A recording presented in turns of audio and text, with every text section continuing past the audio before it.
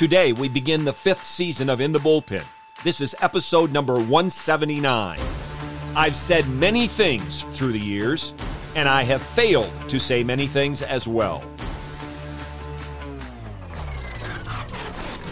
Let me hear you! Going low!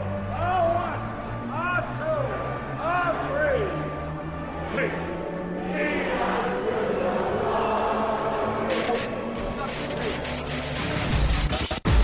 Welcome to In the Bullpen with Mark Dewey, sponsored by Developing Contenders Ministries. You're listening to the Fight Laugh Feast Network. Thank you for joining us. And look who's coming up. High fly ball into right field. She is gone. We have plenty of things that have taken place during the offseason to talk about. And of course, the 2024 Major League Baseball season is not very far away. As I speak, amateur baseball is being played for some high school and college teams. Before the month is out, Major League Baseball will be playing spring training games. 2 teams will play opening day in another country on March the 20th, and all the other teams will begin the season on March 28th. There will be plenty of things to discuss through spring training and through the season. Plenty of things to look forward to as the 2024 season progresses, both at the amateur level, at the professional level, both in minor league baseball and in Major League Baseball. However, in this first episode of 2024, I want to devote it to confessions and apologies. 4 years of In the Bullpen means I have said and done many things. And it also means that I have left unsaid and undone many other things. If you are joining this podcast for the first time, welcome. If you have listened for a while now, thank you. I do truly appreciate you tuning in, listening, and the feedback that I receive from many of you. In either case, I need to make some confessions and I need to issue some apologies. The good news is that these will not be nearly as long as Augustine's confessions. The bad news, it will not be nearly as good as Augustine's confessions, nor as worthwhile. But here we go. I confess, and some of you will recognize this is not news to you, but there is one comfort zone that I have a hard time getting out of. And as they say, you need to be comfortable being uncomfortable. And it's not as if I never do this, but I still struggle telling stories of my experiences. And the reason I struggle is it's hard for me not to think, to use an old phrase, that I'm tooting my own horn. Now, if you look at it from today's perspective, it's not called that. It's called improving your brand. Well, I don't have much of a brand, and even if I did, I'm not real eager to improve my brand. But nonetheless, this is something that I need to get over. Many of you have said that you would like to hear more stories, and I'm going to do my best this year to try to incorporate more in, even if I think that a byproduct might be that it looks one way or the other. And I'm going to start this year by going to an extreme. So I'm going to start this year with a story that is truly, fundamentally, all about me. So I'm going to try to blow the lid off this thing right from the get-go. Now, it also happens to be one of my favorite stories, and I think when I'm done with it, you're going to understand why it is and why even I chose to tell this story to try to get myself being comfortable while being uncomfortable. It goes back to my college days, my senior year in college. I went to college at Grand Valley State University. The coach that I had for 3 of my 4 years, my final 3 years, was Andy Chop. Andy Chop and I had a wonderful relationship. It was great playing baseball for him. Well, one day in practice, 3 of us, all of us pitchers, all of us with the first name of Mark, all of us who were outstanding hitters in high school, were shagging. And at this time, Chopper, that's what we all called him, Chopper did not allow pitchers to also play a position or hit. So here's the 3 of us out there shagging, as pitchers did a lot back in that day, in center field and grumbling about we can hit and they ought to let us hit and so on and so forth. And at one point in time, the other 2 Marks turned to me and said, "Hey, go ask Chopper to let you take BP. He'll let you take BP." So I said, yeah, let's see what happens. So I jog in from center field, and Chopper's behind the batting cage. I said, Chopper, just let me take BP, just a round of BP. He goes, no. I said, come on, Chopper. Well, it went on for a little while, not too long, and he goes, all right, listen, you get one swing. I said, come on, man. He goes, listen, you get one swing. Do you want the one swing or not? I think, all right, I'll take the one swing. Gordy Aldrink, who was our pitching coach, was throwing BP, and he threw great BP. So he says, where do you want it? I said, about belt high, middle in. And he grooved it right there. I swung. Home run. One swing, one pitch, home run. Chopper says to me, you can take another swing. And I flip my bat and I say, nah, I'm good. And then I jog back out to center field. That is a true story. One pitch, one swing, home run. And it is a true story that I flipped my bat. Mark Dewey, who doesn't like that kind of stuff, flipped his bat, and I would do it again. So there you go. There's my story. Hopefully that'll allow me to tell more stories through the course of this season. Now, I talked about the relationship I had with Andy Chop, and one of the reasons we got along so well, and this never happened, but if I had been upset for some reason with Chopper, and I walked into his office and I expressed that, and both of us were intense people, and we got into a heated debate, argument, whatever the case may be, I knew that even if that happened, when I walked out that door, it was done. It was just one of those things. And it really reminds me of another manager that I had in the big leagues, Jim Leyland. Jim Leyland, who has been inducted into the Hall of Fame, I think very rightfully so. One of my managers, I played for 4 Major League managers, I believe a second, so 2 of my 4 managers will be in the Hall of Fame. Jim Leyland will be inducted this summer, and sometime down the road, I'm sure Dusty Baker will be. But everybody remembers that scene from spring training where Jim Leyland airs out Barry Bonds. And I get why people appreciate that, but here's the thing about Jim Leyland. He is not going to treat Barry Bonds any different than Mark Dewey. Now, when I was with Pittsburgh, Bonds had already left, but we had guys like Andy Van Slyke and Jay Bell and those kind of guys, Don Slaught, very good established big leaguers.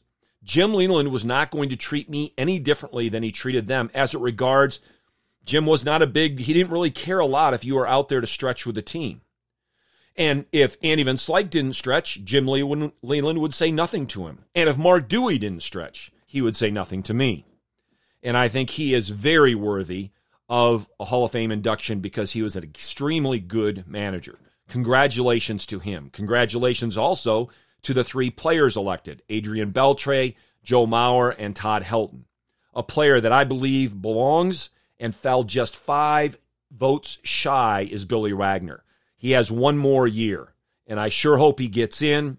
He deserves to be in, and next year is his last year, at least on the normal ballot.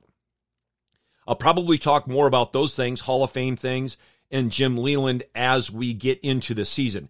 As a matter of fact, this offseason, I was looking for something completely unrelated to baseball, and I came across a letter that I had. Don't ask me how I got it. It's a copy of a letter, but it is definitely a letter that Jim Leyland sent to his players back in 2006 when he got hired by the Tigers. I think I'm going to bring that out sometime this year. But back to my confessions. Second confession.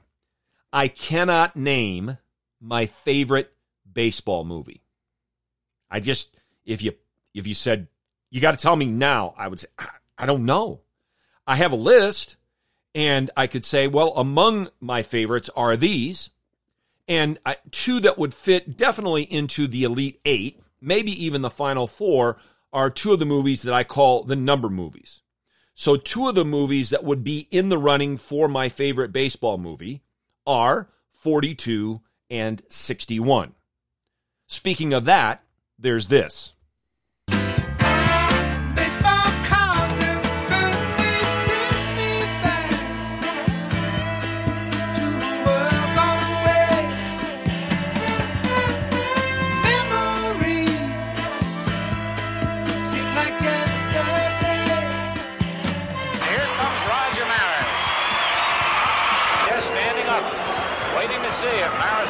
Number 61.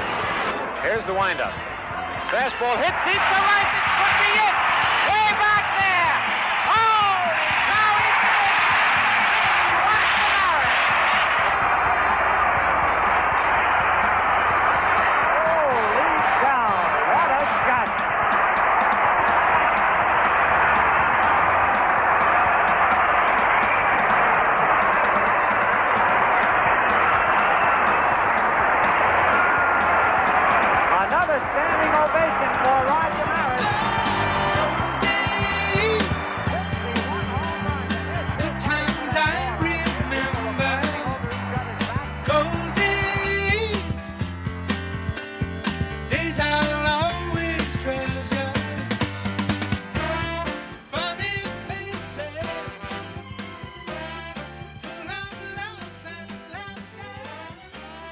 So even though the audio is more than 60 years old and therefore a little bit less than stellar, I trust that you understood what was going on there. That was Roger Maris hitting home run number 61 on October 1st, 1961, in that year where Maris and Mantle were going back and forth through much of the year. And on that day, Roger Maris set a new home run record in Major League Baseball. The old record, of course, by Babe Ruth, which he set in 1927. So I thoroughly enjoyed that movie, 61, and the movie 42 about Jackie Robinson. Both of those movies would be in consideration for my favorite all-time baseball movie. But again, I don't know what it would be. Now, you may be wondering why I would have to confess such a thing. You might be saying, well, I think there's plenty of people that couldn't just pin it down to one. You might even be saying, I can't tell you what my number one is. I would be like you, Mark. I'd have a few to choose from.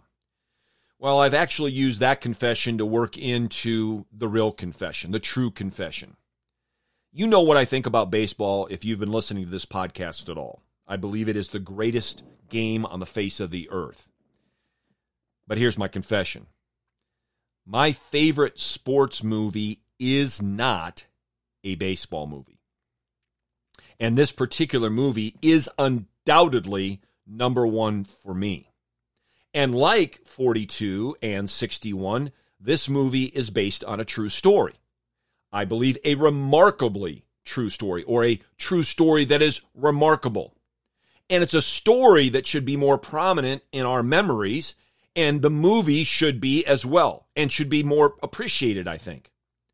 I honestly believe that I could stop this movie every 2 to 3 minutes and have a very good and a very beneficial discussion with others on what we just watched and heard.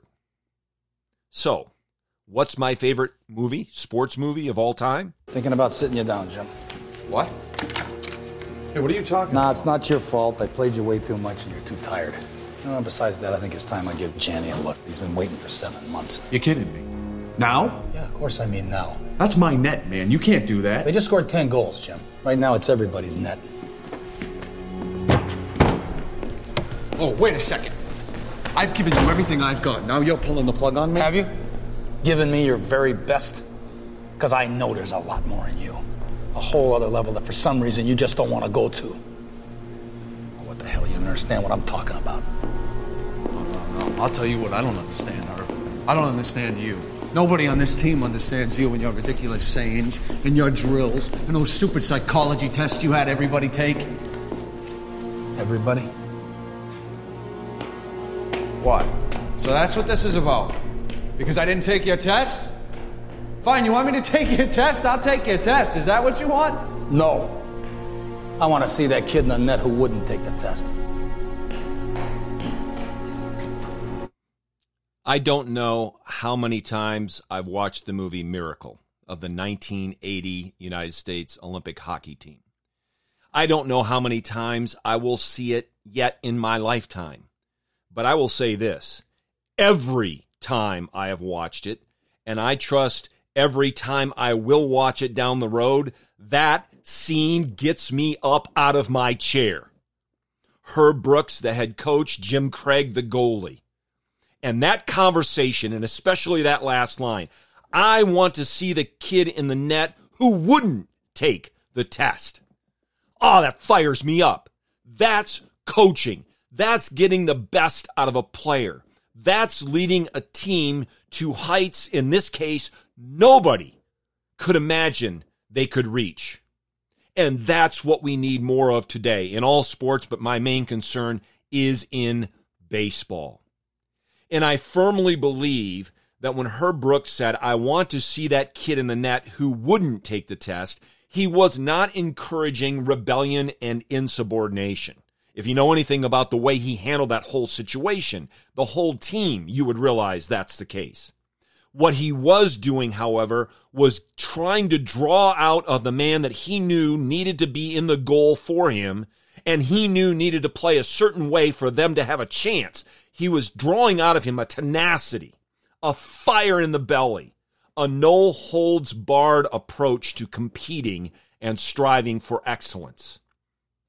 Those are the words, in my opinion, of a man who understood what it would take to do what that team did. Remember, he had his team picked basically before they even began tryouts.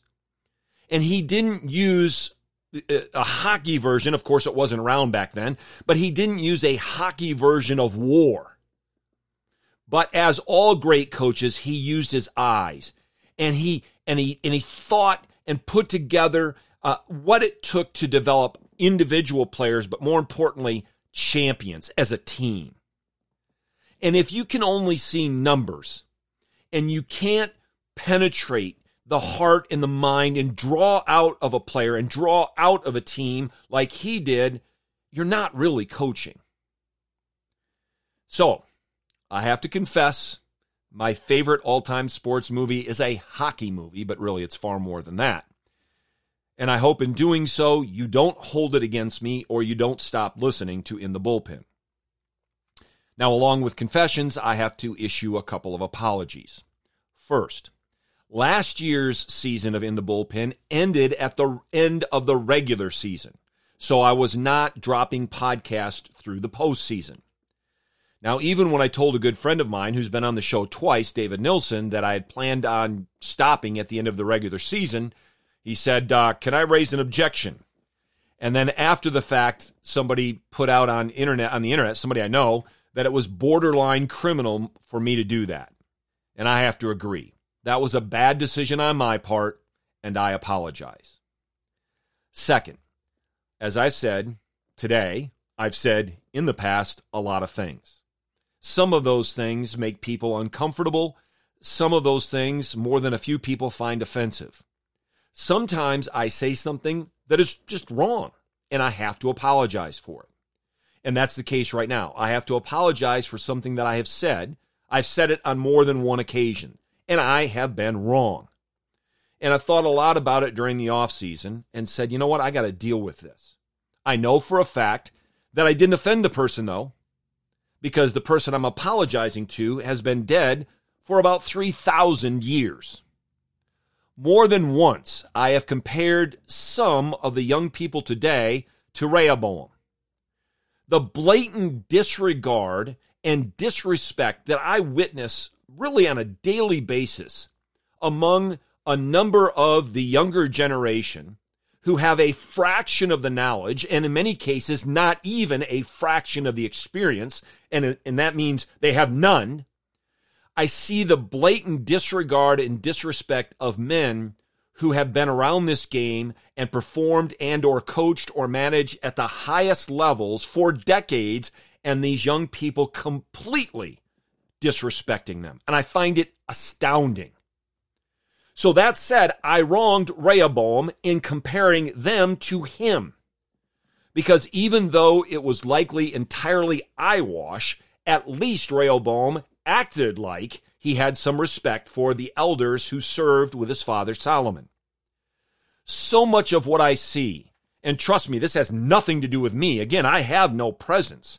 I have no social media presence. Nobody's picking a bone with me about anything.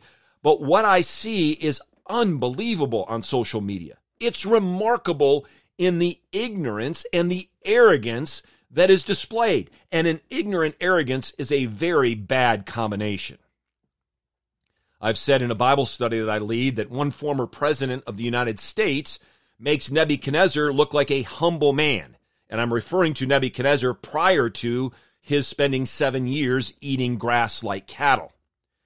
And I will say about so many young baseball fans or gurus that they make Rehoboam look like a man who had the utmost respect for his elders.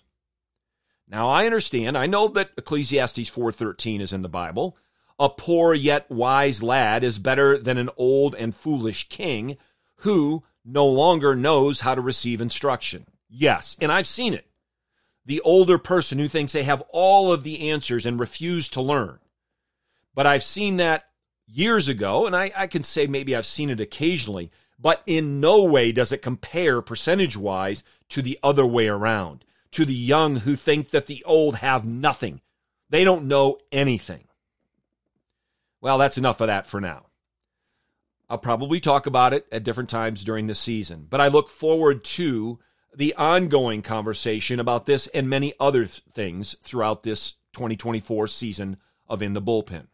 Like the past, the conversation will involve the good, the bad, and the ugly. Like the past, I hope to bring into our conversation day in and day out, or I guess week in and week out, the good, the true, and the beautiful, all of which find their immutable standard in Yahweh and in His Word. One more thing about apologies. I cannot apologize on behalf of others. However, even if I could, I would not apologize for what happened this offseason with Shohei Ohtani and the Los Angeles Dodgers. But that's a conversation for another day. Join us next time for In the Bullpen on the Fight Laugh Feast Network. Thank you for listening.